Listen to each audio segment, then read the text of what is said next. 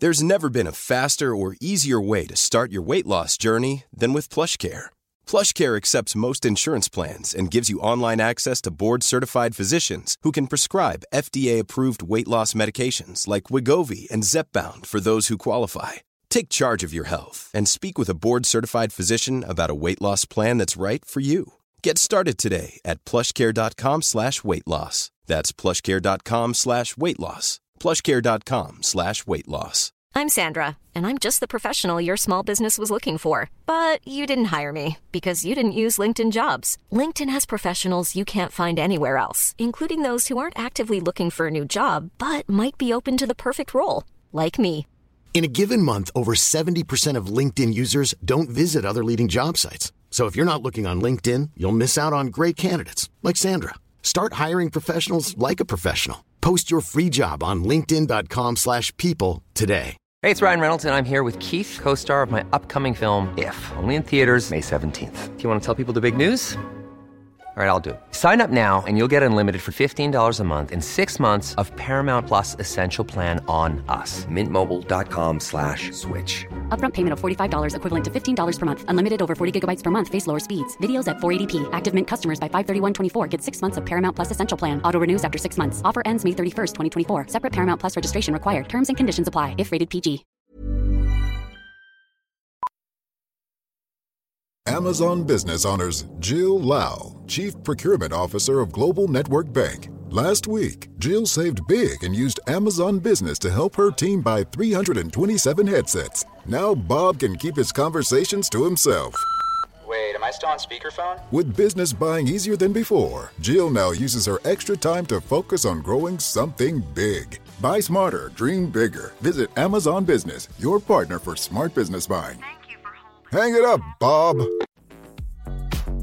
You're listening to the most fraudulent F1 podcast with Dan, aka Engine Mode 11. I secretly moonlight as Helmut Marko at race weekends. And Blake, aka Break. Echo chambers of farts and idiots on Twitter after races. It's the Engine Breaking F1 podcast.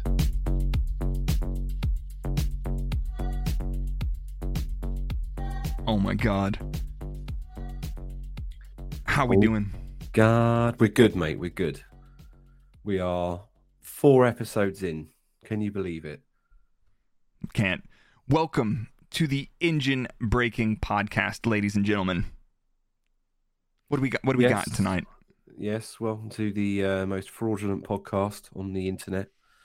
Tonight we are going to go with a little bit of a Singapore preview. Ooh. And a little bit of a Twitter Q&A because we've had to wait 2 weeks without a race. So, we're just filling out stat padding. Yeah, I really think, the 24 race calendar next year is not enough because that means there's too many gaps in the calendar. We need the entire paddock to be completely dead inside. We're talking minimum 40 races. And I think really that's the place so that, us who have nothing better to do with our lives can sit around and watch and talk about Formula One every single week. So welcome to the pod. This is episode 4. We are hitting... This is us, baby. This is us. We're hitting all these short form content now on your Instagram, your Twitters, your YouTube Shorts, your TikToks. We got our first TikTok going, and then every episode we're going to keep those rolling to keep you lunatics and sickos in the loop. But... Yep. And all you lunatics that want to see our faces by watching it on YouTube. I can't believe people actually do that. It's disgusting. Fucking freaks. But honestly, I actually enjoyed having a little break off from the races, and we're going out east now, and it's Singapore next. But before we get to the little Singapore preview, we've got some news, and there's some interesting stuff happening in the paddock, and it would be rude not to talk about it, honestly. Yeah, so first and foremost, this episode is dedicated to Nicholas Latifi, who has sadly announced that he will be leaving us and returning back to the homeland to eat his Nutella on the sofa while watching the 2023 season. Thanks for everything you've done for us, mate. Appreciate you, bro. The GOAT. Mm-hmm. The GOAT retires. Yep. Thank you for securing my championship winning bonus last year. Cheers, brother. Yep. Big yourself up. Red Bulls are on the way. But he managed to fraud himself 3 years of employment, so he's all right in my book. That's not bad after, what, 4 seasons of F2, 6 incomplete seasons, but 4 whole seasons. He got beat by Nick DeVries in the penultimate or the final season that he competed, and then just bought a team or bought a seat in a team. But there's a couple gamers in there. Here's some amusing trivia. If we discount that so-called race of the 2021 Spa, in the last 5 seasons, Williams' best result in a Grand Prix belongs to Nicholas Latifi when he got 7th in Hungary last year. So there you go. That's a fake stat, just like Williams being 3rd in the Constructors' Championship in like 2015. Those aren't real. Those never freaking happened. Mm-mm. No way. The timelines. Yeah. Have you been watching a little bit of too much of Marvel Cinematic Universe, the multiverse of madness? Nicholas Latifi, 12-time world champion. That's where I pulled this shirt out from, mate. The multiverse. It's if you're listening to this, it's a magnificent specimen of a dad shirt, and just a little bit of the chest fro popping through. Love it. Oh yeah. Oh yeah. Oh yeah. So yeah, Nicholas Latifi, he's out of there. We do appreciate everything you've done for us. Yeah, thank you. Us being Red Bull employees, former Red Bull sends employees. His regards. Oh Jesus. Who do you think is going in to replace him? Well, there's this talk about DeVries, right? And like everybody's shit hot on DeVries after he, did a decent drive in that car. But who knows? It sounds like AlphaTauri, the good Dr. Helmet's looking to maybe snag him if Gasly wants to go to Alpine. And it seems like they're willing to let Gasly do his thing if they can secure their driver. So everybody's gone a little bit super excited about DeVries in a short period of time. So yeah, some people are talking about Logan Sargent as well, aren't they? Well, Colton didn't get the super license point concession, so he's Logan off the card. Got the super license points either, not officially until the season ends. Okay, so that's actually a gamble. So you're going to do one of those like super late Checo driver announcements where it's like, hey, guess who's driving? It's me. Yeah, and if Nick DeVries has, he's done Monza, more than likely going to do Singapore if we're being realistic. Why don't you just turn around and say, sod it, why don't you just have the whole seat next year? Yeah. So interesting. Interesting. I will get to it. Are we getting to Albon later? Yeah, sure, why not? We'll do that later because I don't know what's going on. But yeah. Nothing's officially been announced. No, but we talked about one of the AlphaTauri seats, but we've got the big man Yuki Tsunoda confirmed for 23. Favorite sweary man, Yuki secured the bag for 2023. Man. Let's go. He's actually a genuinely nice dude. So I'm every time we talk, I don't hear anybody say anything bad about Yuki except he swears a lot. But I think it's awesome. I love it. Everyone swears a lot. They just seem to specifically clip those sections of Yuki's radio. Like you listen to anyone's driver radio and you think they're about to get out of the car and start a fight with you. Yeah. Like in F1 Manager, Yuki on his outlap, this car's shit. I'm like, I guess that they've just... That's the first time you've driven it, son. Yeah, I guess that's all they've got to work with, the audio clips from the track. And it's just like Yuki swearing, yeah, the car's fucking good. Okay, fine, Yuki. Okay. But anyway. So, well done him. Should we start a random conspiracy? Gone. Did he get that to sweeten some future Honda deal? Ooh. Because he has some Honda backing, I believe. That's the impression I got. Because I think Yuki does have some Honda connections. That's not substantiated anyway, but I'm pretty sure he does. So maybe that's a little bit of foreshadowing of future Red Bull powertrains collaborations in the future after the Porsche deal. Somebody got their hand caught in the cookie jar and they said, that's too many cookies. We're going to have to end this relationship early. Yeah, Honda and Christian sat down. They said, it's not you, it's me. They went out, they played the field, realized that the grass wasn't greener, and now they are crawling back. Love it. It's like, Please, sir, can we have some more? But I said this last time. It's like the Red Bull Honda thing is so good. It is so good. And then, Honda's management decided they want it out. So they're like, okay, fine. It's like, why do they keep hopping out when they're on the edge of greatness? They're about to get their second drivers championship and their first constructors in a while. So, but was it not literally one person high up in Honda that just said, no, I don't feel like it anymore? No. While everyone else was just like, what? That's usually how those kind of thing goes. There's just one person that vetoes it. It sounds like they've had a management change, and they're like, actually, you know what? Formula One does sound pretty cool. If you guys are going to burn some synthetic, fake, stuff in a couple years. Now we're winning. Yeah, exactly. But change of the guard, maybe, and a new direction. But these auto manufacturers just seem to be jumping in and out of motorsport, back and forth. Formula E, not Formula E. DTM, not DTM. Sports cars, no, yes, no. I don't know, man. But yeah, it could be a little Yuki connection, a little foreshadowing of the future plans with both AlphaTauri and Red Bull Racing. I mean, like another conspiracy is Honda considering buying a team? Could Honda buy a substantial stake in AlphaTauri to have a works team and then supply engines to Red Bull? Yeah, I was always under the assumption, and maybe I got it wrong, but I'm pretty sure Marco said in the press years ago that back when it was Toro Rosso, I'm pretty sure he said, look, if anyone gives us enough money, they can have the team. I don't think they've ever been, what's the word I'm looking for? Attached? Yeah. It's like one of those things. It's like, and I guess nowadays, probably with the sister teams, with the restrictions on information access and data sharing, like, I don't know what you could do. Like, does that help them a lot? Does it not help them to have a sister team? Because they're buying your gearboxes and some of your components that are regulated components that you can sell to other teams, and that's it. Yeah, I mean, is it more just a place to sit there, young drivers? Yeah, that's a fair. But like you see, Mercedes have that. People are like, oh, Red Bull have too much control. But then you look at Mercedes, for example. They're putting their young drivers, Nick, through every single one of their teams that they supply.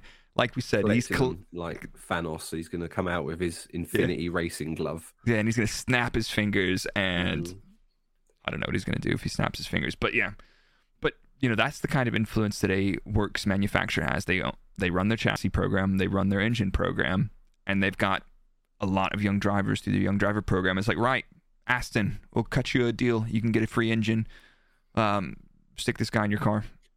Williams, Alfa Romeo, Haas, so Ferrari. That's pretty normal. We got but yeah. Speaking of Haas, should we talk about our favourite fraudulent mid driver of the last few years? And I always get shit for this, but Nico Hülkenberg. I love Nico. I love him too, but he's 37, man, and he's spent he's 2 my years out of the age. sport. Do you feel like you're physically able to do a whole F1 season? No, I went running this afternoon and I gave up after 15 minutes and walked back home. There you go. I don't know. Hülkenberg. He's a lovely guy. Did you work with him? Yeah, I was on the opposite car, so I was on Duresta's car, and I think he was in and out, so Duresta and Perez's car when he was in the team. Yeah, I mean, he was good. He was always good, super nice dude, switched on, but it's one of those things like Ferrari, you're not unlucky all the time. Yeah. So maybe something was a little bit lacking, but he was a solid driver. I just think, given the opportunity and people out there, I think it's better to either stick with Mick, or just make a play for Danny Rick. Yeah, like I feel like if you get Daniel a different car, he'll probably be all right. But it sounds at this point like Daniel is he's taking a break next season. Burnt out, and let's be honest, man. We've talked about it before, and people have taken the piss, but like, I was just looking back at some of the results. Daniel's he's been a lot of second place finishes around Singapore, like a lot of them. He's a bit of a fucking dude. And is he your like one to watch this weekend then? No, I don't think so. Not in that car, man. Not this Daniel this year. Not that car this year for him. Like I don't see the McLaren doing well around there either. But yeah. Well, that'll disappoint our high-profile McLaren listener. Yeah, I know. But like, it's just, I'm not sure that they expect the car to go particularly well around there, and I don't think the Peak Honey Badger's there for Singapore this year, unfortunately, and it's a shame because he brings something to the table that a lot of the other drivers like they just don't have in terms of the charisma and how fucking dorky the guy is, and I love him for it. Massive dong as well, apparently. Wow. Yeah, just in case you wanted to know that info. No, I didn't actually. No. Danny Kvyat told me that. Really? Yeah. Yeah, he did. When we went cycling on a team building exercise, we didn't get to share the shower at the same time, so I didn't get to witness that. But I've got some video floating around of us on the velodrome and Daniel Ricciardo zooming past me in Grinchen going around this 45-degree banking at 40 kilometers an hour. It was pretty dope. Yeah, so there you go, Danny Rick. If you're listening, Kvyat told me you've got a massive dong because apparently you streaked into Danny Kvyat's changing room once. It's the story he told me. Sounds fine. That sounds legit. It sounds like something he would do. So. Yeah, it does. It does. But fair enough. So from massive dongs to massive dongs of tracks, Monaco has managed to blag its renewal until 2025. W. How do we feel about that? Right. So I'll upset a lot of purists here. Go on. Couldn't give a shit about Monaco. Yeah, tell them. The cars are too big. The cars tell them are too why. heavy. Yeah. Saturday is the only exciting part. Sunday is fucking boring. Yep. It's a ball lake to work in because there's no fucking space. Yep. You don't even get to stay in Monaco. You all have to fucking sleep in Nice. I got to stay in Monaco. Yeah, you did because you're fucking important. No, I'm not. You forwarded your way into importance. I just had a short 15-minute walk to the circuit, my friend. Oh, fuck off, man. No, yeah, but that. Did you stay on Max's sofa? Nah, no, I didn't. No, but that's one of those things. Like, it's a great event. It's a shit race. It's such a cool event, and like it's overpriced, it's overhyped, but the atmosphere and vibe you don't get anywhere else. You know, Abu Dhabi tried to replicate it inside the paddock, but you're not in a city, you're in a racetrack that just happens to have a marina in it. Whereas in Monaco, you're actually in a marina that happens to have a racetrack built on the street through all these super cool places. It's been talked about in movies, films, and pop culture for as long as it's existed, but it's a shit race. And it would be weird to have a calendar without it, but if it disappeared, I don't know if I would miss it. But that's the funny thing, though. So that got announced indirectly. They didn't even announce that Monaco got re-signed. The FIA or FOM or Formula One or whoever released the 2023 calendar ahead of time. You know, like, here's the 24 race calendar, and people are like, China, maybe, okay, and then like, wait. So you guys did a deal with Monaco, and they're like, oh yeah, about that. We forgot to do. An hour later, they announce it. Oh, by the way, Monaco. Somebody hit send on that. They print it and sent it, and then they're like, "Fuck! Did you announce Monaco yet? Nah, mate. You? Nah, mate." I heard that calendar was sent to the teams about 2 hours before they tweeted it. Wow. So there was a lot of unhappy people. Yeah, but anyway. There you go. But so we've got only a 3-year extension on Monaco. What are you thinking about that? Not very long, considering we all talk about prestige and history. I wonder if it was like a sort of concessions related. They've had to negotiate certain conditions for its renewal. So we know they used to, they run their own television direction. Which was shocking. Yes. Well, what else does they do? Oh, they got like these weird advertising deals that are specific to Monaco. Yep. So you end up having, what is it, like a Rolex clock as the official F1 timing. And then in the background, there's a load of Tag Heuer branding. Yeah. That's a weird one. Yeah, weird little things like that. And apparently it was the cheapest in terms of fees to F1. Yeah, I imagine that's changed. I was just reading that. Oh, we've got a cat just joined us. He's scratching. Cat. Don't lick your butt on the podcast, please, buddy. Thank you. No, we'll keep it in though. Yeah, okay. But yeah, so I was reading that basically they were paying like Monaco pays like half the fees of all the other tracks they pay, and you've got like circuits like Jeddah and stuff, absolutely, literally rapid firing cash at FOM to have their race on the calendar and stuff like that. So yeah, I'm happy to see it there, and I hope we get some more cool events. And I'd like to be able to go to a race there. Would you? Yeah, just to do it once. As a dork. As like a general punter, or do you want to be blagging paddock? No, I'd like to be a dirtbag, just chilling. Yeah, exactly. Oh, interesting. And then obviously leverage my connections. Yeah, I was gonna say, if anyone's listening that can get us into Monaco paddock, I love the circuit. I've never bad-mouthed it. It's a great race. And if no one offers me Monaco paddock access, then I'd rather shit in my hands and clap than go and watch a race there, to be honest.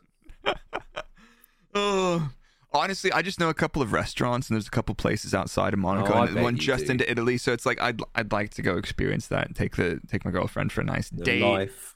Yeah, exactly. Life of a race engineer, ladies and gentlemen. Exactly. Love Not it. like us slumming senior systems engineers.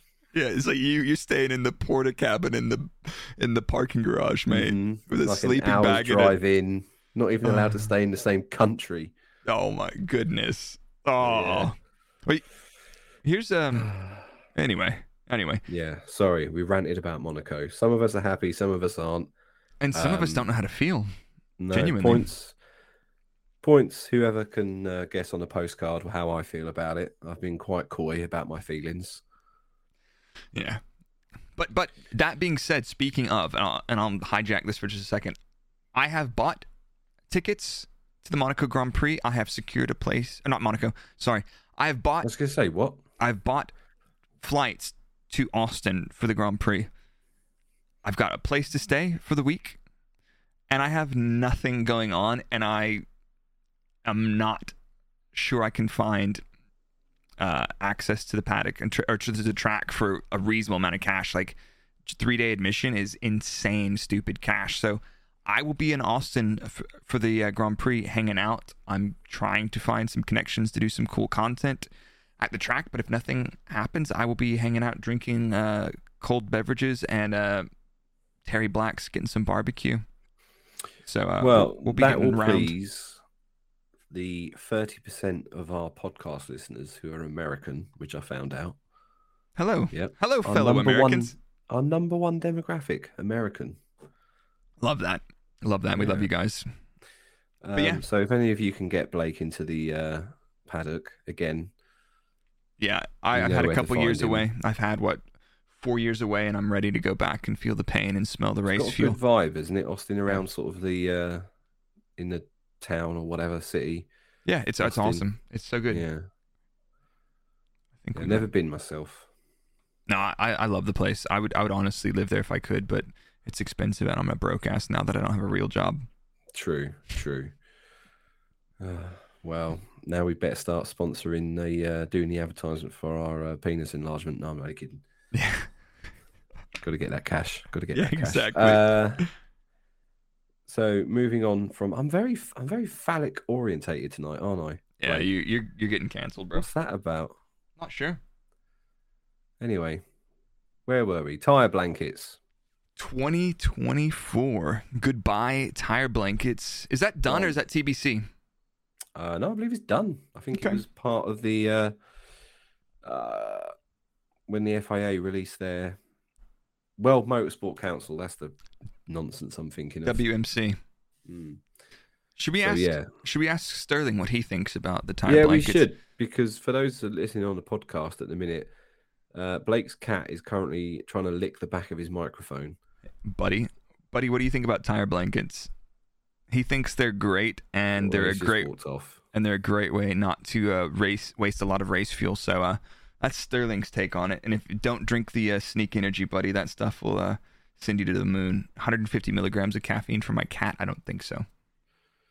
No. I actually think ditching tyre blankets is a bit of a silly idea. Yeah. I don't really see why we should have cars going out on track, which are basically effectively driving on ice for the first, lap? So it makes the racing more entertaining. Does it? Or does it just mean everyone's avoiding a crash for the one lap? Well, I've heard a couple of arguments, and I'm not...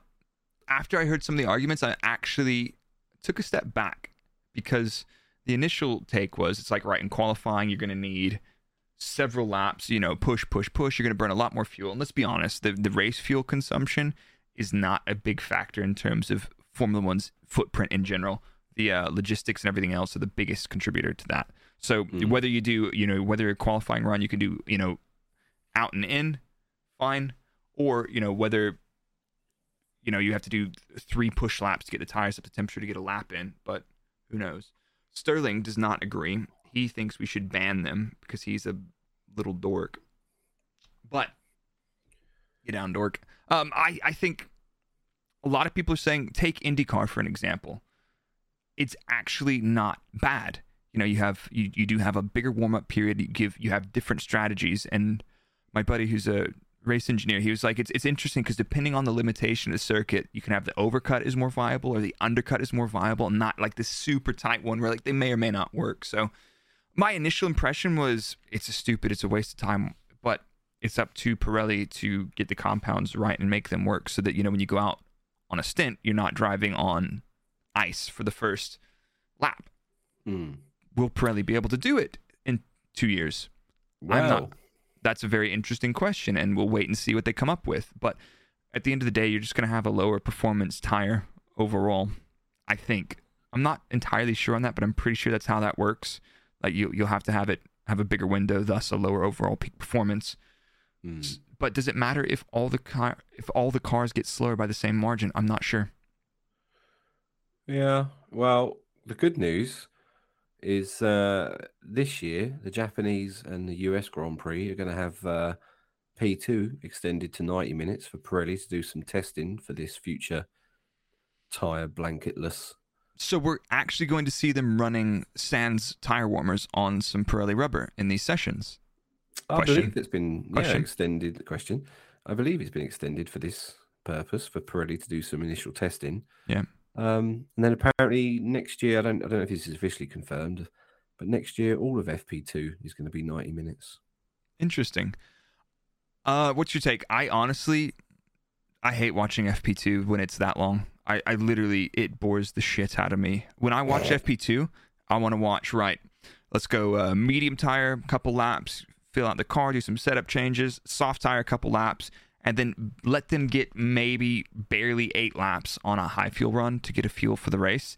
And then you have all these people making all these mistakes, no names Ferrari in the race with their strategy and their pace predictions on different tires.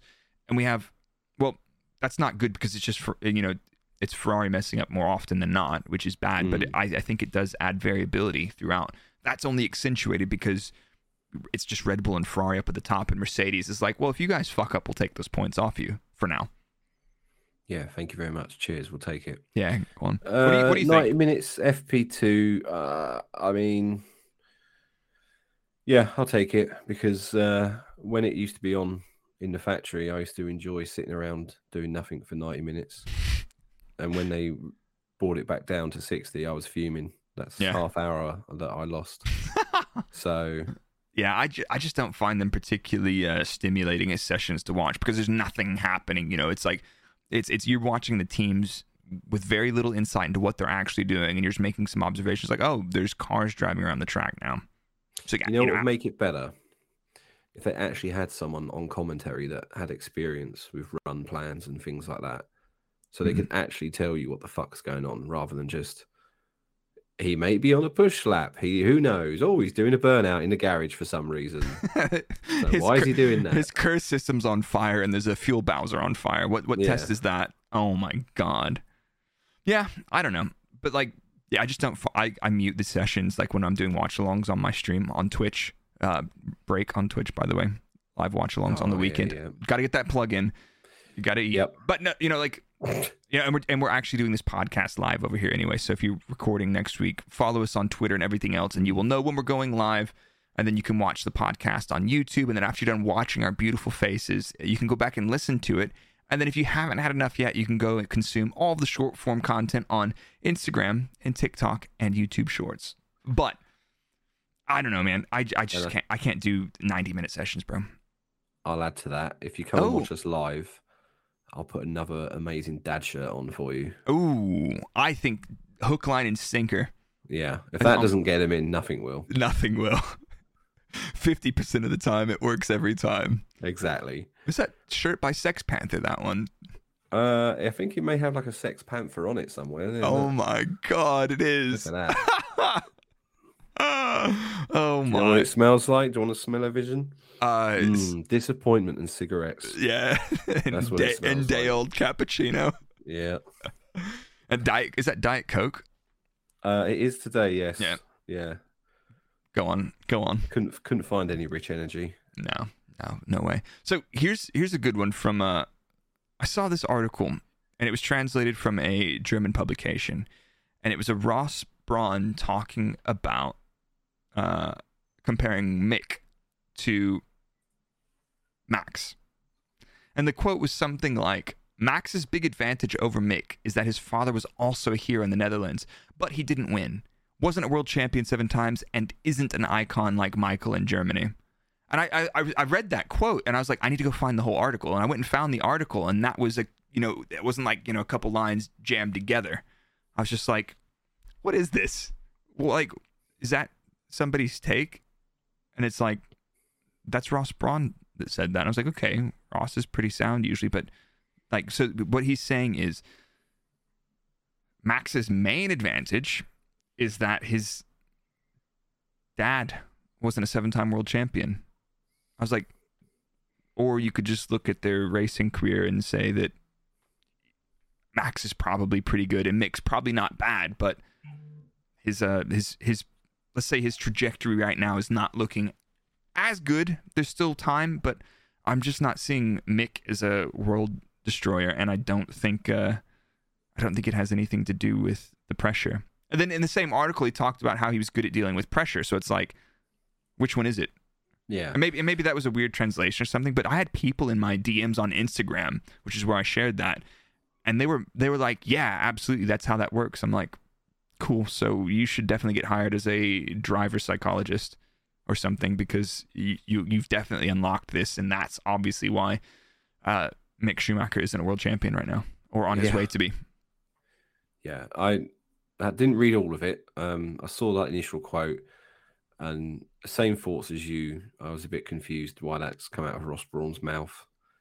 I don't know. I'm not really sure what he's actually trying to say there. I think he's having a senior moment, bless him. Yeah, but that actually, like, there was somebody slid into my DMs, like somebody I don't know, which is super weird. Like, if it's Twitter, comment, but don't send me a DM on Instagram, man. I don't know you. And he was like, it's because Max isn't very good. I was like, and he went on and elaborating on all this other stuff, and I was like, okay, that's my cue to get off Instagram for the month. Never again. I'm not sharing any more thoughts on that. I thought F1 Twitter was bad. F1 Instagram is... Yeah, so everyone can find Break on Instagram, @Break, and slip into his DMs. He loves it. Please don't. That's Break with 3 R's, but don't. Or offer me your best... We'll do a segment. I'll put up a story later on your best F1 conspiracy theory. Like, Max is shit. He's just lucky. That's not conspiracy. That's fact. Fine, yeah, but he's washed as well and mid. So yeah, mid. Fucking hell, dude. Anyway, should we get onto the Singapore sling? The Singapore preview. We don't have Fraud Watch this week, but we'll just go ahead. We just wanted some backing to that. Yeah, exactly. The Lemsips kicked in. That's let's go. I'm about to get some sneak energy and just mainline it. Yeah. Singapore, last raced in 2019, thanks to COVID. 2019, I can't believe it's that long ago. It's mental, isn't it? I hate you, COVID. Yeah. There's going to be people in here or listening to this that weren't even watching F1 when we last raced in Singapore. That's cool. That's actually pretty cool. Yeah. And if that's you, big yourselves up. Welcome to your first Singapore event. Welcome. It's pretty cool. I like it. I hate driving it in the games because I just bounce it off the walls. Yeah, but go on. But, so, yeah. Apparently, it is, but using your expert race engineering background, are you warmed up? You ready? Yeah, we're good. Sorry, I just had to fire up. Why is Singapore regarded as one of the most demanding circuits we visit? It's hotter than a sumbitch, man. It's humid. It's hot. Lots of corners. How many corners are on the track? I don't honestly, I'm a fraud. I don't remember these things. I can look at there's a lot of corners. It's a super physical street circuit. It's hotter than hell and it's humid as fuck. And that is one of those things where the drivers will tend to lose a lot of fluids through perspiration during the event. And it takes it a bit out of you. I mean, you do have the benefit of Formula One cars do have power steering, whereas like when F2 and stuff would race here, they don't have power steering. Those guys, yes, their races are shorter, but those guys are getting absolutely beasted. But yeah, it is considered one of the most demanding circuits on the grid, specifically for a combination of that. Like Malaysia used to be pretty tough as well. Malaysia was a high-speed track in similar conditions, often raced during the day. Singapore's at night where it's cooled off a bit, but you walk super humid. Yeah, I remember my favorite thing about, not my least favorite, but memorable thing about Singapore is you stay in the city, you walk to the track for most people, right? I would wear a white t-shirt and my shorts, my team kit shorts. Good. By the time you get to the circuit, you need to take another shower because you're sweating so profusely. So I would take a hand towel from the room. I would have to change that shirt as soon as I got in and put on my race top. Yep. But I would also have to towel down just to get all the sweat off of me before that. And I remember one particular story where engineers are not allowed to wear shorts during sessions. I remember this. Yeah, I don't know why. It's a team thing. And I know there's other things like certain teams, like if you're on the pit wall, you have to wear trousers. You cannot wear shorts on the pit wall. So engineers had to wear shorts. And that was just the rules. Like, just do it. Engineers wearing shorts. Thanks, Jonathan. Yeah. So I remember very clearly once, because in between sessions, I was like, well, it's super hot in here. Yes, we have an air-conditioned room. The air conditioner's probably failing in this room, but I'm going to go ahead and put my shorts on in between sessions because it's just swampy. Everybody does it. So I'd be the first one back into the engineering room, and I'd just drop my trousers, change, throw some shorts on, and then continue, debriefing the session and getting on with it. But then for FP2 one day, I walk out to the garage not thinking about it, and I spend the entire session in shorts, and I walk back to the office. I'm like, oh, shit. Uh-oh. Nobody ever said anything to me because I'm good break. So I don't do bad things, but I never got bollocked for that. So that was good. But it's hot. The Blake Goodboy Award. Yeah. Oh my God. Never gets in trouble with HR. Nope. Never got in trouble with Jonathan for wearing shorts instead of trousers. It's probably because I've got really nice calves. Maybe he enjoyed looking at them. Who knows? I don't know. 23 corners in answer to your previous question. Oof. Thanks to the power of Wikipedia. Google it. And Kevin Magnussen holds the record still from 2018. Race lap or quali lap? Race lap record, yeah. Is he all right? K-Mag. Suck my balls. Classic K-Mag. Oh, dearie me. And so here's a little bit of fun trivia for you. When in 2015, did you go there for 2015? Yep. Yeah, that was my first year at Red Bull. So apparently there was this quirky little issue where I think it was around turn 17. It's the metal bridge. It's the old wrought iron bridge in second and third sector. Yep. So when the cars went over it, apparently there was loads of weird signal distortion. Yep. And they could never figure out what it was. Apparently some people said it was the electrical lines were too close to the surface under the road or whatever, bridge, whatever, train lines. I don't know. Did there ever I don't remember talking about that after the first couple of years, because I remember it was a topic where there's like a shitload of electrical interference, and you definitely would often have sketches with telemetry. But yeah, there was issues with like hydraulics sensors going haywire, and like you don't want to be upshifting during if one of your clutch position or gear shift barrels is not in the right spot, because that translates to Bang. kaboom. Yeah, big bada boom.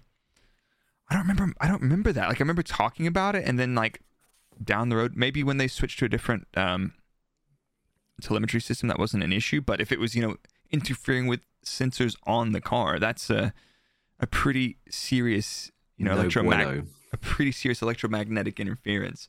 But that's weird. But it's whatever the big old iron bridge is. Anderson Bridge? Don't know. Are you looking at a map right now? Maybe. I have no idea, bro.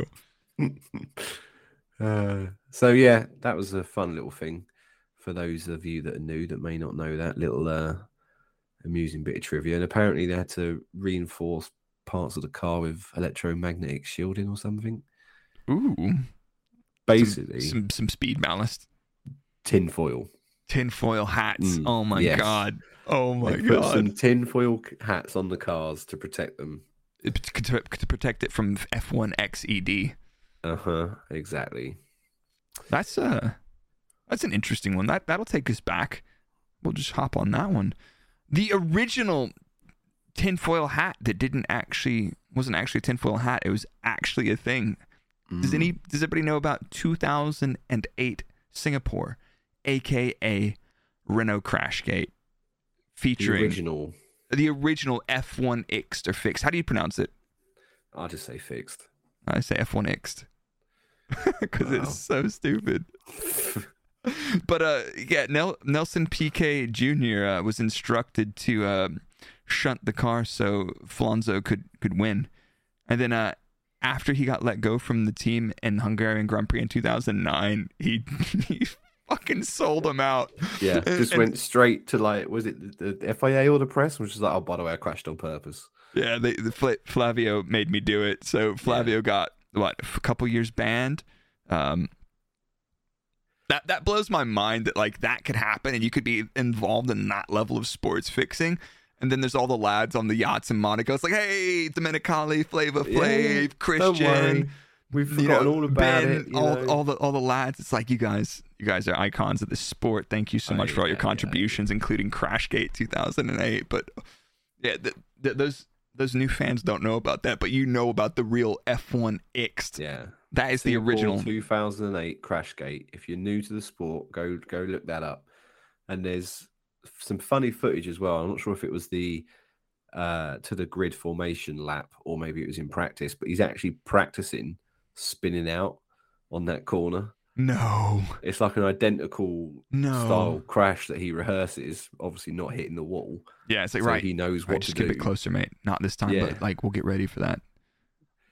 Yeah, it's wild. For any of our podcast listeners, the super savvy ones, you're the kind of dude that anybody talks about you to Formula One, you tell them I've been watching since the 80s, and you obviously know everything all the way back to the 50s. So if any of you guys are listening, leave us a little comment on Twitter. Let us know what the oldest you fucking nerds. Yeah, the oldest F1 Ixt scenario you can think of. We've gone only back to 2008. That's not that long ago, really. That's like what I still feel like 2008 was like 4 years ago. How old was you in 2008? Here you go. This is what's going to make you feel old. I was 23. Was you? Okay. I was 20, so yeah. We're not that far apart. No. But yeah, we need to find the original F1 Ixt. So any of you dorks, let us know. Let us know what the original fixed was. The Prost and Senna crash was probably quite controversial, wasn't it? I suppose. And there was it Michael Schumacher and Damon Hill? Yeah, that was that shunt dive. Yeah. Yeah. But like all these people there's weird things have definitely happened in the past. Yeah. But like people coming into sport and like upset about last year. It's like I get why people are upset about last year. You should probably be upset about last year because the FIA did that to themselves. But this isn't new. This is not new. There's too many peanuts to play for, and people will do a lot of weird stuff. But anyway, what else we got about Singapore? This is actually, if anybody's listening, this is a racetrack that I would love to go back to because the street food is awesome. The circuits the races at night. So when you're done at the race, you're going out. And so let's say it was like Saturday night, qualifying's over. You go back, you have a shower, you go out. It's like F30 in the morning. And then you're going to like, down to get some street food and like everything's like just shutting up. And everybody's pissed coming out of the bars and everything else. And you're just like, I'm just looking for a couple beers. And everybody's like already on one because you've been at the track for several hours after qualifying was over and then got back and showered. But honestly, Singapore is a spectacular event. I have a big soft spot for cheap, shitty street food and dim sum. Yeah, this raises a good question, actually. We've had a few questions from people, and we will go through them in a bit. But while you're on the topic, there were a few questions of people that are going out there for recommendations. Now, my sort of recommendation, Orchard Towers, is don't take your kids. Don't take your kids to that one. But yeah, you got any favourite places you can recall? What were the food halls or the food courts called? Like where all the street foods? Oh my God, I can't think of the name right now. There was some alleys, Clark Keys, a bunch of clubs and bars. That was fun. I remember, what year was that? 2014 or 15. I went out with our senior tire engineer from Force India. And it's just me and him. Super nice dude. And we're like walking around looking for this Japanese restaurant that his friend recommended him. And we end up going in a really, really dodgy shopping mall, which, everything in the shopping mall is closed. And there's like a lot of adult stores in that. And then ultimately we get up like to the 5th floor. And then around this corner of this dark alleyway, there's this like really nice Japanese restaurant. And we have a great meal. And it's like, 12:30 at night. I was like, this is bizarre. The street food is good. There is a 1 Michelin star noodle place somewhere that some of the guys went to one year that was awesome. And then apparently, what is it? The crab. What's the crab? I'm talking about the Singapore. The come on, no fucking clue. The spicy crab. It's a local specialty. That's what you get from Orchard Towers, isn't it? No, not crabs. It's a singular large crab. They're not the Orchard Lobster. Towers. No, it's a crab, bro. I thought you were saying you forgot the word for lobster. No, it's if anybody's right, spicy crab. The local crab thing, just Google it. I'm Googling it right now. Hell, where's my keyboard? Anyway, Singapore spicy crab. What is that? Chili crab. Chili crab, yeah. That's like a local thing. Is chili crab. So Singapore chili crab. You've got to get that. You've got to find some street food, get some dim sum, check out the food courts, have a blast, have fun. The local crab thing is now in somebody's search history. Thanks, Bob. Yeah, can you get crabs in Singapore? The spicy ones. Yes. Anyway, what else we got about Singapore? I mean, infamous 2017. Oh, the Ferrari collision sandwich. The two Ferraris and a teenager involved in a young Max Verstappen in the middle of the receiving end of 2 elderly gentlemen. Oh, Jesus. Oh my God. And then Ferrari's tweet is still up about that. How does that tweet go? It's like, this is not, this is a description of factual events. It's not up for speculation. I'm like, and they've left that one in. They sent F1 Twitter. They set it alight. They set it on fire. Oh yeah, that was like one of the original OG copy pastas. That was. Yeah. Was that not a wet race start as well? It was wet going into drying, I believe. Okay. Yeah, but like, speaking of, then we might have a little bit of weather this weekend. So that was a moist grid, and we could have some moist Saturday, Sunday action this year as well, which is going to make for a pure fucking chaos in Singapore. Oh my God, I'm thriving on chaos and instability right now in racing. So yeah. So what else have we got? 2008 Crashgate, the famous Ferrari shunt of 2017. There was Go on. I was going to say there was 2016. So in 20, this is not well known, obviously. So here you go. Here's one of my tales from behind the curtain. Oh my god, you're gonna like this. Let's just do a segment for this one, hon. And you may remember this one. Go on. Was you out in Malaysia for 2016? Yeah, boy. Okay, you might be familiar with this if you can recall.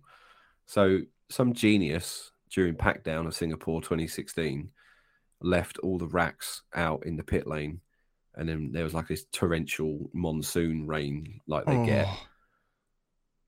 So some genius decided and didn't not to tell anyone that all these racks were now soaking wet. They got packed into air freight or whatever it was. It was definitely air. If it was IT racks, it was air freight for sure. Yeah. Then they decided, well, when they're up in the air, they're sort of condensating, recondensating, evaporating, you know? Yeah. So by the time they got out in Malaysia, everything was rusted to fuck. They booted up the racks, like half of the kit worked, everything else just blew instantaneously. So Malaysia 2016, the race where we took a 1-2 with, who was it at the time in 2016? It'd have been Max and Daniel, wouldn't it? Yep. Yeah, that was a good race. Yeah. That whole event in Malaysia was run on like a hope and a prayer in terms of all the servers and kit in the background. Because I remember having to pull like nearly a 48-hour shift in Milton Keynes in the ops room, just waiting for things to start blowing up and doing what I can remotely to fix it. Backup plan, reboot, fire it up, finger blast it from across the ocean. Oh my god, dude! That's my happy Singapore memory. Yeah, it wasn't 4 floors then. I got you. But yeah, that's one of those things like those pack downs. If it pisses down. So don't put the racks in the pit lane until no. But you know what? These things happen. I'm sure they haven't done it since then. But yeah, no, they just dropped them off of forklifts. But that'll be. We'll talk about that another day. Yeah. So here's something that we've talked about before. I think we'll both have some predictions for this event. But before we get to predictions, this is another one of those high downforce circuits. You will put the biggest, dirtiest, nastiest rear wing barn door that you can on the car to go as fast as hell through the corners. Mercedes have done very well in Hungary, albeit Ferrari had a bit of a shit fight and Max didn't get a lap in. But Mercedes George did put it on pole there. That sounds weird to say that out loud. Hungary. Sorry, I lost you for a second there. Okay. I just said Hungary. Russell. Yep. Mercedes, yeah. Yeah. And like that sounds weird to say. I was like, wait, Russell got a pole this year? Question? Yeah, I forget that too, Yeah. Kind of like Williams finishing third in the Constructors' Championship in 2015. I don't know why that keeps coming back up. That just blows my mind, man. So, Mercedes have gone well in low fuel pace at Zandvoort. They've gone well in low fuel pace at Hungary. 2 low downforce circuits. Now we're coming up on Singapore. People are gassing them up.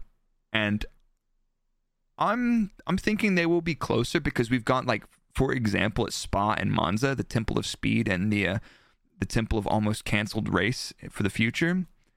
Yep. Red Bull, Ferrari were quick in a straight line. Red Bull, surprisingly, not the fastest in a straight line around Monza. They put a little bit of a rear wing on the car there for the race. Yeah, which I wonder if that's because the lower downforce wing. Did you see the DRS actuator kept imploding on it? So I wonder if they had to revert to a more reliable design for that. Ooh, that's an interesting point because when you look back at it, it looks like they did something quite clever because actually putting a little bit more downforce on the car, they had great traction. The Red Bull did go quite well around Monza with a higher downforce package, and Ferrari didn't really have an answer in terms of tire degradation. So, Mercedes, are they going to go well or not in Singapore? I think they will go better than they did in Monza, but unless the wind's too far. Yeah, I think your beard's safe, honestly, mate. Okay. Unless we've got another redhead sandwich. Oh, God. on a 24-year-old Carlos Max Verstappen. And Charles. Yeah, exactly. But they're slamming into Max at the start. Yeah, exactly. It's like, guys, you can go to the club afterwards and slam on whoever you want, but it's a wet race. Imagine that. I don't want to manifest this, but another moist grid start and a DNF turn 1. Well, if that happens, then it's all your fucking fault, isn't it, really? I've just said it. You've willed this into existence. I said it. I'm also careless, and I thrive on chaos right now, so... True. Very true. But I think the only way Mercedes are going to win around Singapore, and Singapore's probably going to be one of their better chances of doing so, is if both Ferrari and Red Bull have a disaster. Because in terms of single lap pace, Hungary is as close as is the best they've done, which is a great qualifying result. But neither the Ferrari or Red Bull really had that hooked up. And yes, they did get caught out and they're on the back foot the whole weekend, but I'm not seeing it, honestly. And if it does happen, I'll happily eat that. But I just don't see it. Honestly, if I was going to put money on it, I would say, look, give me your prediction first. I've gone for Charles for the victory. Race victory, okay. Just to spice things up in terms of the championship. It's all but over, let's be honest. Yeah, done. It's done. Maybe a little cheeky Ferrari win just to keep people on tenterhooks a bit longer. Yeah, exactly. Max in second, and then a cheeky little Russell shithouse podium again in third. Oh, go on, lad. Governor. Blimey. I'm hoping we're going to have a Perez back up in the mix this weekend. Yeah? I'm hoping, but I'm not sure. I think Max is going to take the dub here, but I do not think he's going to take the championship. So I think Leclerc will be in the mix as well. But I think this is a Max W. Leclerc P2. Extending the Max hype train. Yeah, I'm fully committed. What will it be? That'll be his 6th win on the bounce, would it? Yes, number 6. So he needs 5. No, he needs 4 more to tie Seb for his 9 in a season. Mm-hmm. So, yeah. What are the next races we got coming up? Is that possible? Must be. Yeah, it's he's got plenty. We got Singapore, Japan. That could easily win there. Yeah. The US could easily win there. Mexico and Brazil, they're dead certs almost. Yeah. So yeah, if he wins in Singapore, we could be on, boys. Could be on. Lads. Simply lovely.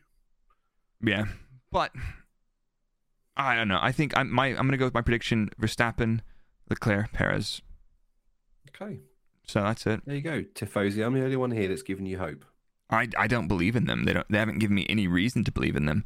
I don't know if Charles believes in them. I don't know if Sainz believes in himself. Sainz just seems more happy than anything when he has a good result. He's like, "Oh, really? We did okay." And he's not bad. He's a decent peddler, man. So I don't know. But anyway.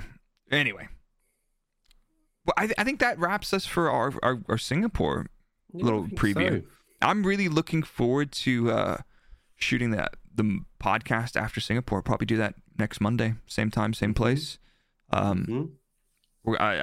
hope that we've got some absolute shithousery to digest after the Singapore Grand Prix. Dodgy oh my god, safety cars. Yeah, F1X Part 3 this season. Yeah. We've had Tsunoda. We've had all the fixing has been done already. Nicholas Latifi crashing in the same place that Nelson Piquet did, so Max could win the race. Yeah, that'd be chef's kiss. Yeah. Mwah. Another Ferrari strategy meltdown. We've run the medium tires and there's 5 laps to go. Do we fit the softs or the intermediates? It's dry. We'll fit the full wets. Half. Full wets. Yeah, three softs and 1 intermediate. Yep. You can't really do that because the intermediates have a taller tread depth. So you'd be like on this, 3-legged stool. Every single sensor on the car would shit itself, basically. Question. Yeah. Right. Should we dig into the Q&A? So we put out a feeler on Twitter, and I put out a feeler on Instagram, and I lost access to the answers because Instagram is one of the best social media platforms on the internet. Follow us at Engine Braking on every social media outlet possible. But yeah, let's go to our I need to get a different sound. Q&A. Do. I Thanks. don't know why I went to the countdown tune there, but why not? Thanks, Michael. We love you, bro. Yeah. Big up, Michael. Right. Let's get involved. Question 1 from Manan Shah. Apologies, I probably butchered. I'm going to butcher all these names. Me too. Shit. How are the control electronics of some teams more reliable than others when they are all sent by McLaren Applied Sciences? Flavio Briatore actually gets to pick out of a hat who gets the reliable units and who doesn't. Okay. Tinfoil hat removed. Cool. I thought it was just various ways of managing heat, but your answer sounds much more fun. Actually, since you're not actually shit, I was saying you actually have the right answer. Go on. I was right. That's probably a strong factor, is thermal management. I'm right. Thank you. All right, I'll get the pen and paper out. We'll get the tallies going. Yeah, 1-0. How many cans of Red Bull did you drink on a race weekend? From Chirag B. But I think to answer that question concisely, all the electronics supplied by McLaren should be identical, and they will be identical. There's variability. Invariably, things will fail, and there's a probability that anything can fail. But also, a lot of those sensors, they need to be properly managed in terms of thermal, so teams will come up with their own cooling solutions for, the number of times you sat in the garage and people are like, can we put the ECU fans back in? When those things are stationary in the garage, especially at a hot place like Singapore, you can melt an ECU if you leave it on. It just generates that much heat. They're passively cooled, so they are only cooled when the car is moving through the air, or you've got a leaf blower plugged down a hole, blowing them. Yeah, and Slaw Dog just said in the chat, even down to the connectors, they're all the same. Yes, mate, they are. Yep. All, those will be spec. Parts. Yep. So that is one way that the control electronics will be installation specifics across teams. Yes. So how many cans of Red Bull did you drink on a race weekend, Blake? I tended to go for coffee. In the evening on a Friday night, I really, really enjoyed a Red Bull Cola, which I think some people hate it. I enjoyed a couple Red Bull Colas. If it was a test or a big one, I'd have probably no more than a can a day, just because I don't drink that much. I don't drink sugary drinks ever, hardly. Listen, I used to son.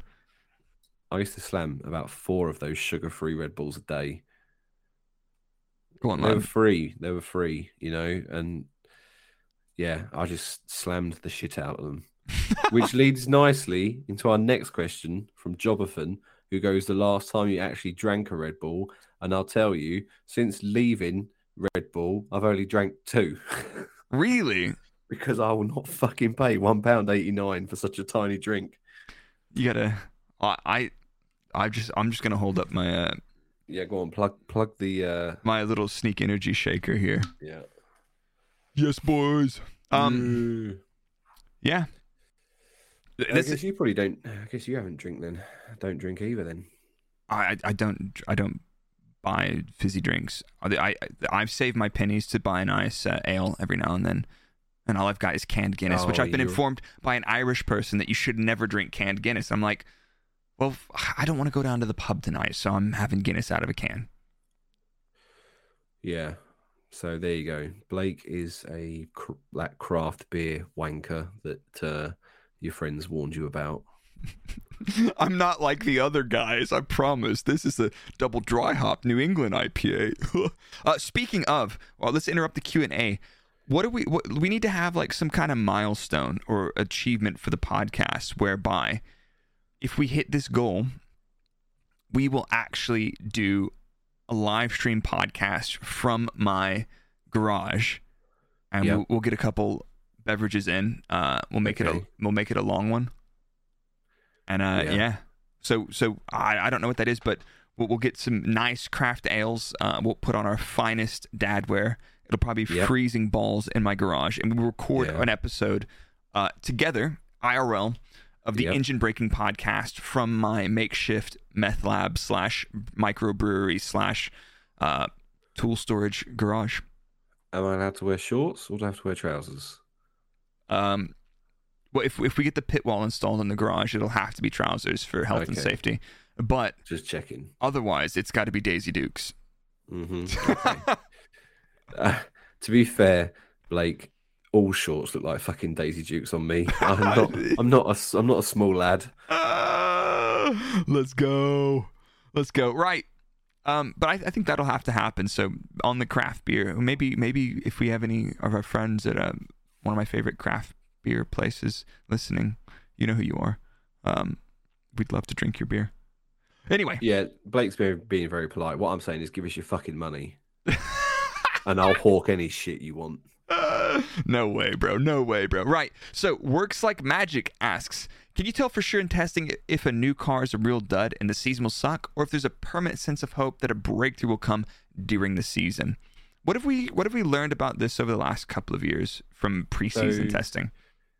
Where Red Bull now do this like filming day in Silverstone, what we all tend to do is about 3 o'clock in the morning, we all stand around the car.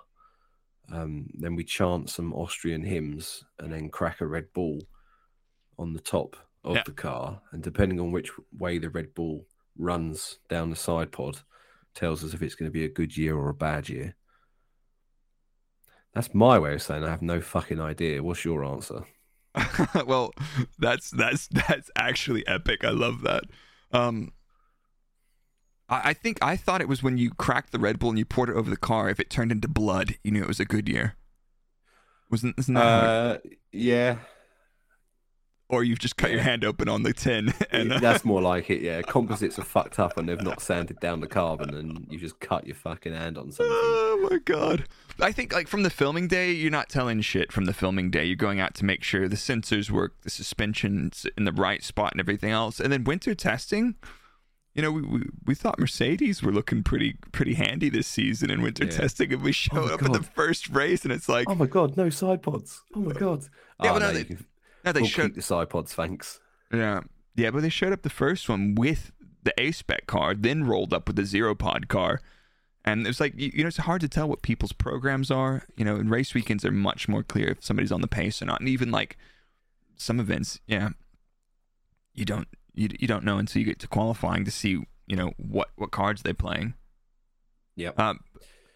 But like Mercedes didn't look that far off in testing, and they've had a abysmal start to the year compared to where they were. They're getting closer, but honestly, you can't really tell in winter testing. Like you can tell if it's going to be if it's atrociously shit, and the drivers are like, mate, this is undrivable. I can't get the tires working. The balance is terrible. It's unpredictable. Fine, but I think you have a good idea in testing where you might be, but realistically, I don't remember one time ever going into winter testing and being like, oh yeah, this thing's going to be an absolute beast, and then showing up and it was an absolute beast. You're like, it looks pretty good, and as far as we can tell, we're probably competitive. Then you rock up to the first event and you get absolutely fucking slapped down, usually with reliability issues. Not usually, but like a double DNF perhaps. Yeah, exactly. So Bahrain, nice. This year, nice. Nearly beating Ferrari in the championship with one driver. Now, nice. Low. Yeah, exactly. So, Guan W again butchered that. Don't give a shit. That's actually pronounced Steve, by the way. Steve, okay. Big Steve asks, you both dropped F1 because of the schedule. Do you think the new 24 race calendar, and possibly even more once the Concord agreement runs out, will make it so that the personnel turnover becomes insanely high? It already is high. Ooh. To my knowledge. Yeah. Again, this is my idea. I keep sort of repeating. If they want to add more races, they need to put a exemption or adjustment to the budget cap that allows for rotation of staff. You're going to need more personnel, and they're going to be specialized, and they're going to be expensive, and you need to be able to pay people a rate. Yeah. I mean, they can fucking have 48 races a year as far as I'm concerned. I don't give a shit as long as someone's only doing 50% of them and then someone's doing the other 50%. Yeah. But I mean, like to clarify that, like I didn't drop F1 because of the schedule. Like to some extent, yes, but for the most part, even if it was a 12 race championship, I'd probably still not be doing Formula One. If I might have stayed in the trackside role a bit longer if it was 12 races. But 2022 races was a bit too much for me, and I was like, I'd like my weekends back, please. I don't want to spend half the year on the road. Yeah, I mean, you dropped it because you got sacked, right? Yeah, I got sacked for. Yeah, same. Wait, I'm still trying to remember. Like, I've actually never had a howler that I fucked up anything. You got sacked because you played Mario Kart on the simulator. Yeah, true. Okay, that's a good one. What was your story? My story was I accidentally used the executive bathroom next to Christian's office and left the dookie in there that didn't flush. I love that. But like seriously, yeah, that's actually a fireable offense. But I don't. Yeah, your take on that I think is perfect. If you increase the races, then you need to increase the number of personnel. Otherwise, you're gonna have a huge turnover, and just people are gonna get super pigeonholed, never be able to leave, and it's just like it's not gonna be sustainable for anybody. And people are like, oh, the poor race engineers and drivers. It's like, no, that's not how far it extends. Like all the other trackside personnel, all the factory personnel required to support those things, they'll be like, oh, just do more hours, and it's like, how about sure, no? I'll get right on that. Yeah, mate.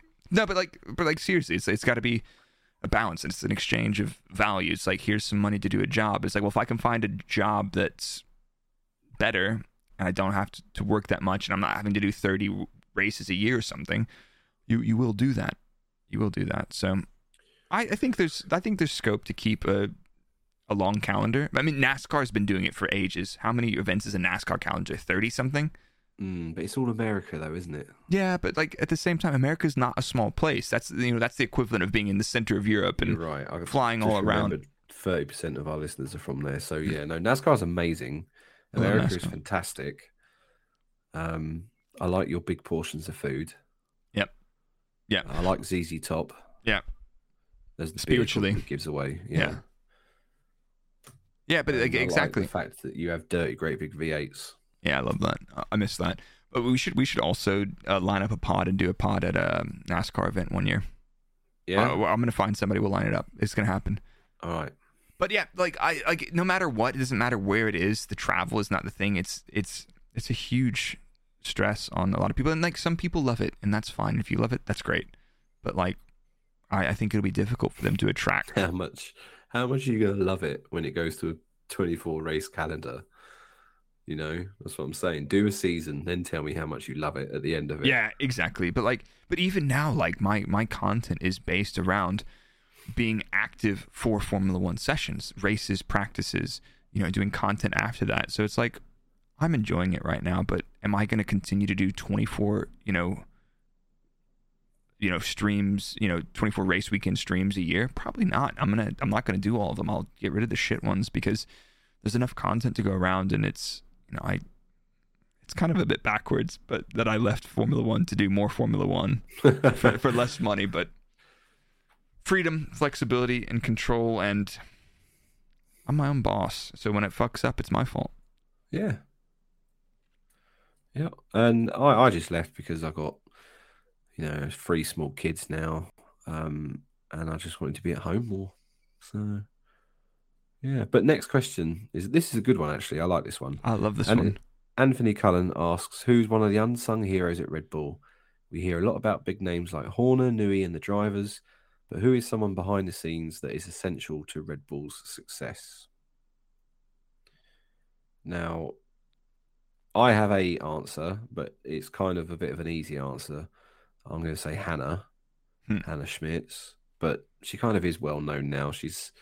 Her profile is growing. Good.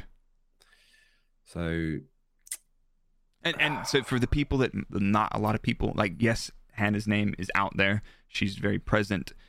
She's done a lot of content with F1 with Red Bull. But for the people that don't know, who is Hannah? She is it her chief strategist now? Her principal strategist. Principal strategist, yeah. So she does everything that Ferrari does, just 10 times better. Yeah, and to not this is not to take away from anything that Hannah does, but also Hannah is one of 4 or 5 people that do strategy for the team. There's the head of strategy, a guy called Will. There's a couple of other people that work in the strategy department, and there's people that developing software and tools to help the strategy team make great calls. So if I was looking for a hero of the year, it's the people making, great tools to help these excellent engineers think quickly on their feet, make split-second decisions, and react, and do a better job than all the other teams. Because I'm looking at some analysis for the RB18 this year for my next video, and they're hitting everything, man. It's super. It's clockwork. It's oiled. It's surgical. That's a very, yeah.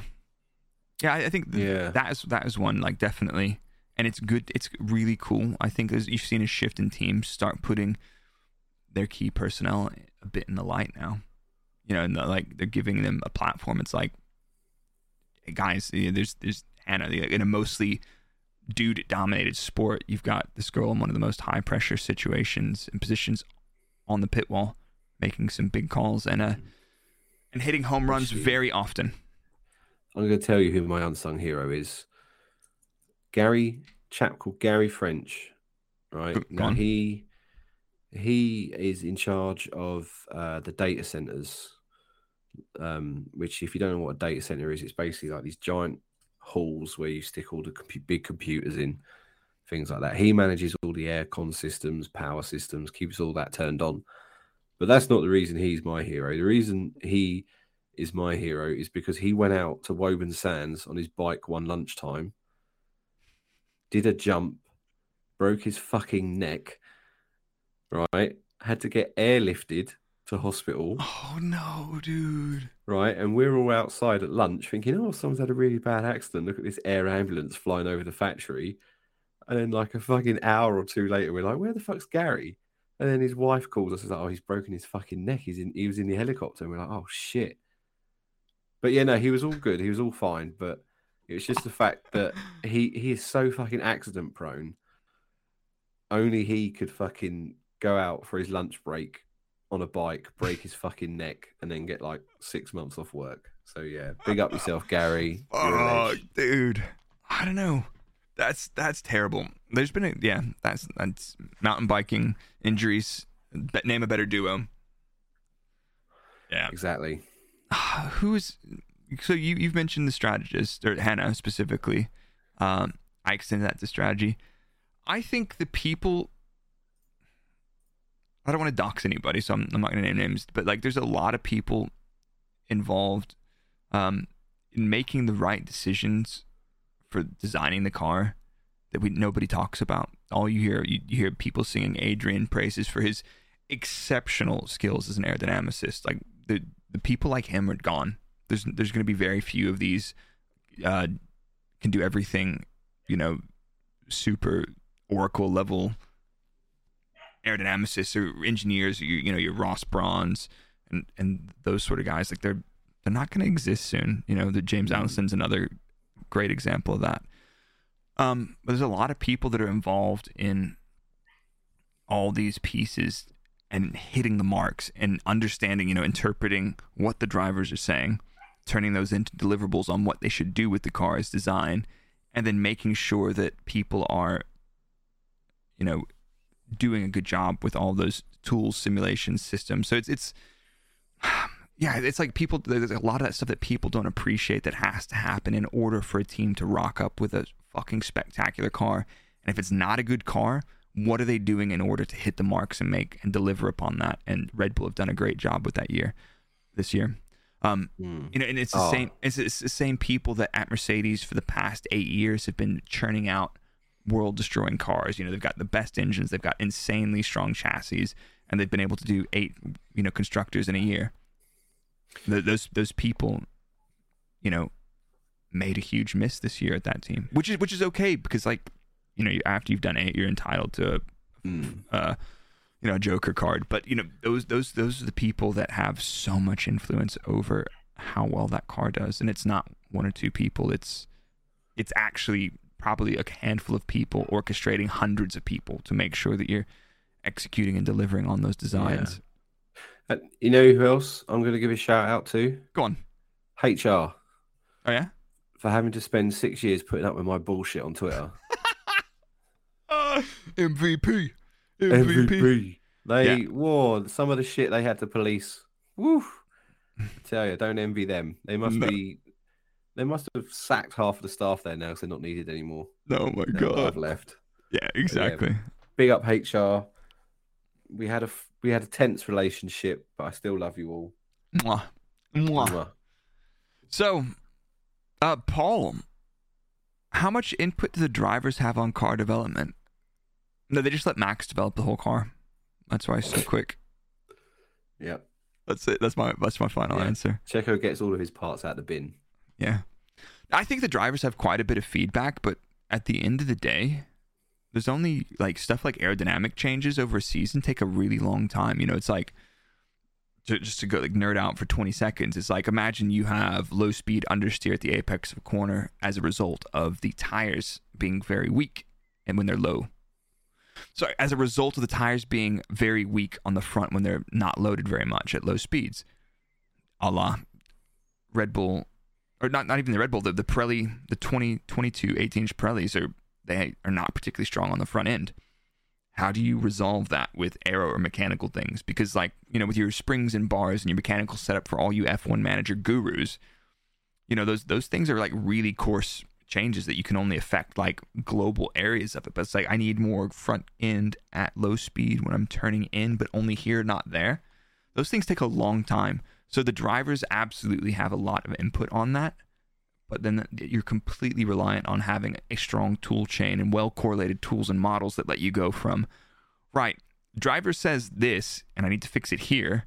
My tool says I can fix this thing here. But then when you go make that part and put it on the car, does it do that thing?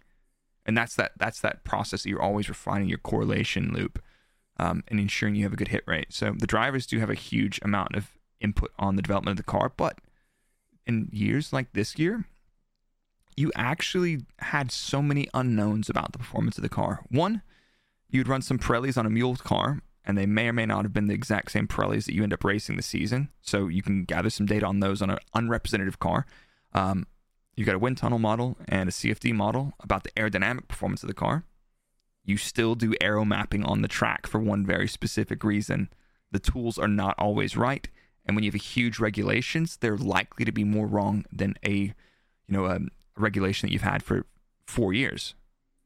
So the drivers have a huge input into the development process, but sometimes the variables that you're playing with, the unknowns, are huge compared to the drivers. Like, well, I prefer it's like that, and then you show up in testing, it's like, yeah, it's nothing like that. You know, I wasn't around for testing this year, so I have no idea how well they hit the marks with the RB18, for example. But yeah, the drivers that can identify what they need to go faster and what's hindering them the most from going faster, and who can deal with disturbances, those guys will thrive more and be able to give better feedback. Well, that was a lovely, serious answer there. All right, we got it. Let's go fraud. I'm losing it, man. We can forward it up with the next question from. I got it. Weirdest thing each of you had to do at the office. I mean, I got pretty used. I must have had probably over 100 PCR swabs up my nose, and after a while, it's like, oh, shit, I haven't swabbed in a while. I'm just. Do you need to do a test? Like, no, I just need to stick something up my nose. Weirdest thing I had to do at the office, man. What do you got? Anything? Because I'm struggling. I had to give Dietrich Mateschitz a tour around Building 4 once. Oh, because I was the only one around that knew the layout and what was in there and what it was there for. Oh, Big D. And Helmut Marko was with him too, right? So it was the big cheeses, the pair of them. Yeah. And when they came into the office I was working, no one told me this was happening. I knew he was visiting the site, but no one told me they were coming to me. So when they came into my office, they just sort of opened the door, walked straight in, and I was just sitting there with my headphones and my feet on the desk. I was like, great, this is a fucking good start. So you will give us a tour now? Yeah, pretty much. So walked him around, showed him what's going on. And Dietrich never said a word. He must understand English and speak English. But he just never fucking said anything. And Helmut Marko, I think Helmut Marko said like 4 words. And then Christian just sort of said, right, thanks. And then away they went. And I was like, okay. Oh, my God. And yeah, I didn't That's get pretty good. fired. That's so... good. Yeah. How long was that before you left? Because that could have been related. Long. That was like, I was only like in there for like, I say only, that must have been like my second fucking year in. Okay. So, and I managed 6 years out of it. So it took them 4 years to process the paperwork. The weirdest thing, it's not at the office, but this is a really weird one, and it's like a travel sketch, right? So 1 year on the way to Budapest, the flights got canceled from a huge storm. I think this was 2017. So we landed nearby in Bratislava, and we randomly went through the phone book, the freaking yellow pages or something, and found somebody with a van and a trailer to put a bunch of suitcases. I think there was like 8 of us engineers. And we drove overnight from Budapest to Bratislava, or from Bratislava to Budapest. And it's like, what the heck? The guy was like wrapped up in a blanket, like basically hibernating and sleeping while he was driving. I'm like, dude, this is not safe. And I was unwell. I had a cold or something. I just passed out at the back of the van. You know, I said a little prayer. It's like, you know, might not make it tonight. Text my girlfriend. I was like, I love you. This might not end well. I'll talk to you in the morning. Did you ever, at winter testing, did you ever get to, you know, so at winter testing, they hire out a load of these Volkswagen transporter vans, right? For people that don't know. And what they tend to do is they take a load of the back seats out so they can do airport runs for parts and things like that with them. So all the rear benches and things like that end up getting stacked next to the tyres. So late at night, we used to just sit on these Volkswagen benches with the tyre warmers over us just to keep us going. No, I was usually up in the office, like delirious from not sleeping, for running testing 2 days in a row. That was pretty good. Yeah. Now, I don't remember too much weird shit. I'm sure, like, if I get a couple beers in me, I'll remember some really weird stories, but nothing really weird at the office. Office was usually pretty calm for me. Yeah, nothing crazy. Nothing you're willing to admit on camera just yet. Definitely not. Not yet. Yeah. I need a couple beers first. Yeah. Right. Last one. Just Landsvat. Again, probably butchered that. You're welcome. John. Thanks, John. Big Steve. Big John. If you would ever want to work at any other F1 team, which other team would have your preference and why? Would you ever go back to F1? Should we ask you when your money's run out? Yeah. Yeah, okay. If you were going to go back, do you have a preference on team? If I went back, I would only go back to Red Bull. I've worked at 2 teams. Because you know? Oh, okay. Okay, so I've worked at 2 teams. I do not want to... I mean, it depends, because maybe, let's say I go back and I decide I want to go back and run a vehicle dynamics department or something. Well, I don't know if I would want to go to Red Bull to do that, because they've already got good people doing that. Would I want to go to a team that's, you know, wants a new perspective? Would they have me? Fuck, probably not. Like, you've done YouTube for 2 years, you dumbass. I'm not sure, honestly. I think if I went back to a Formula 1 team, I would only go back to Red Bull at this stage. That's it. That's my take. I know the place. I know the people that work there. I don't have any interest in working at Mercedes. Like, if you have to wear like nice clothes to work, and it's a much more corporate environment, I'm not interested. I have no interest at working at Ferrari. I don't want to move to Italy. That's simple as I don't want to move to Italy. And I think they work pretty freaking hard there, and then they have a couple people throw it all away for them. No, that's not true. That's not. But like, you know, I don't have any interest in that. That's it. That's me. I'd go back to Red Bull. See, I'm the opposite. I wouldn't bother. No. If I was going to go back to F1, I'd probably only do it for Ferrari, because, you know, as troubled as they've been, there is still something very alluring about a red uniform. Yep. That nurse's outfit that you were thinking about, the latex one. Yeah, that's the one. Yeah. I'd love nothing more than for Mattia Binotto to just shout at me in some angry Italian. Yeah. Plan F.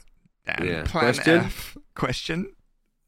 Are you stupid? Question? Yeah, dude. Yeah, I don't know, man. I don't think. Yeah, I get that though. Like Seb Vettel had the same thing. He's like everybody's a Ferrari fan, and I probably would have a while back, but after being out of it, I just don't. Like if I'm gonna sacrifice my entire life to do something, I'm doing it for myself again. You know, I'm not doing it for another team. Like and if YouTube and Formula One content and streaming and everything else don't work out, I can go get a job in vehicle dynamics. Or we could start our own team. We could start our own. I don't have any interest in that. Fraudulent F1. Fraud F1, yeah. Maybe like a spec series. We could run a Formula 4 team or something. But I don't know. Like I don't really have that much interest in going back into professional motorsport. Like I'm on the steep into the learning curve on this again with doing content and stuff, and I'm having fun, and it gives me a lot of different things to do that I wouldn't get to do working a normal 9 to 5. So a lot more risks. So but you heard it here first. Me and Blake, you'll see us in 6 months at your local McDonald's. Yep, see you there. At least you've got a normal job. I do, yeah, I do. So people that don't know, I do like IT consulting. It sounds all very big and serious because it's all related to government, UK government contracts, like NHS, universities, councils. But it's different, and I get to work from home, which means I get to spend more time with my family. So, yeah, win-win-win for me. Yeah. Speaking of, I need to go spend some time with the cats. It's time for them to be fed as well because they're going to rip my face off or shit in the corner of my office, which they haven't done yet. No, my kids haven't either. Okay. Oh, that's my eldest. Just left a nice mess by the new RGB lamp, which is gorgeous, by the way. Did we manage to stick to our 1 hour time schedule, Blake? No, we're an hour and a half, but everybody loves it. You guys are Again. absolute frauds.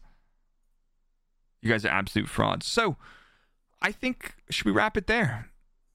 Yep. I think that was a long episode. We'd love to hear if you guys enjoyed the episode and you've watched it. Leave us a comment on Twitter.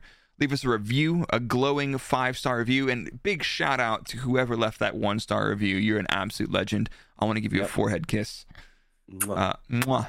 Mwah. And if you're interested in perhaps playing Formula One Manager, but you do not own it, if you go over to our Twitter account, you will see we've got a code to give away. All you've got to do is follow us on Twitter and retweet that tweet, and away you go. You're in the draw. Oh, yes. And I'll do that before we go live next week. Yeah, speaking of F1 Manager, they've just dropped a new patch. So they've changed the tire degradation, some of the pace stuff, and the fuel management. So as an awesome game, I think you've probably spent a bit more time on it than I have, but like as an out-of-a-box simulator game for F1, the game's awesome, and they've listened to what everybody said, and they fixed a handful of the things that they weren't ideal in the initial. They were passable, but it's like, these guys and gals are doing an awesome job with this game, and I cannot wait to play it some more. I'll probably play it a bit more on stream later this week, so I'll let you guys know on Twitter when that's happening. And I'm uploading all the episodes. So we've had some pretty funny ones. I've uploaded all the episodes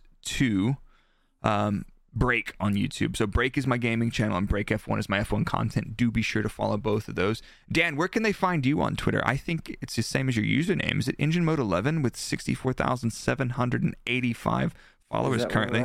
Yeah, I'm reading it for you. Thank you, boss. Yeah, we're at that. No worries. And just before we go, Blake, I wonder if you could help me answer a couple of questions.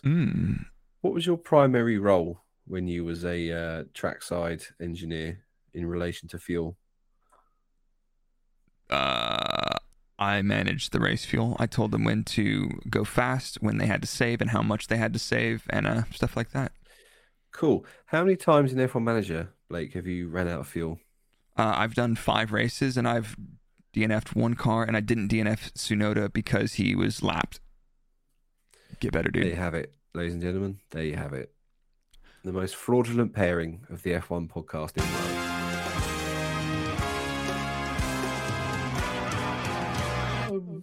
world. Fraud Watch. Yeah, that's me. That's me. Fraud. Yeah. But anyway, you guys have an awesome evening. If you're hanging out live on the stream, we'll hang out for another couple of minutes. But if you guys listening or watching on YouTube or your favorite podcast software, thank you guys for hanging out. And we'll see you guys, probably have our episode out Tuesday after the Singapore Grand Prix. In case I get called out to the race to go hang out at Orchard Towers, which probably won't happen. So I'll see you there. And we'll... yeah. But anyway, you guys stay fraudulent, yeah? Yeah, stay fraudulent. You're not going to tell them that thing that you always tell them? Fuck off. Yeah, cool. Oh... Mary redeemed a $50,000 cash prize playing Chumba Casino online. I was only playing for fun, so winning was a dream come true. Chumba Casino is America's favorite free online social casino. You, too, could have the chance to win life-changing cash prizes. Absolutely anybody could be like Mary. Be like Mary. Log on to ChumbaCasino.com and play for free now. No purchase necessary. Void where prohibited by law. 18 plus terms and conditions apply. See website for details. The voice in the preceding commercial was not the actual voice of the winner. Hi, I'm Daniel, founder of Pretty Litter. Did you know cats tend to hide symptoms of sickness and pain? I learned this the hard way after losing my cat, Gingy. So I created Pretty Litter, a health monitoring litter that helps detect early signs of illness by changing colors, saving you money and potentially your cat's life. Pretty Litter is veterinarian developed, and it's the easiest way to keep tabs on your fur baby's health right at home. Go to prettylitter.com and use code ACAST for 20% off your first order and a free cat toy. Terms and conditions apply. See site for details. When you make decisions for your company, you look for the no-brainers. And if you have a lot of mailing to do, Stamps.com is the ultimate no-brainer. It streamlines your processes to make your business more efficient, which makes you less busy. Mail checks, invoices, legal documents, and everything you need to keep your business running with Stamps.com. Seamlessly connect with every major marketplace and shopping cart. Schedule package pickups and see your cheapest and fastest shipping options from different carriers. With rates up to 89% off USPS and UPS rates. And with the Stamps.com mobile app, you can take care of mailing and shipping wherever you are. Make the same no-brainer decision as over 1 million other businesses with Stamps.com. Sign up with code PROGRAM for a 4-week trial, plus free postage and a free digital scale. No long-term commitments or contracts. That's Stamps.com. Code PROGRAM.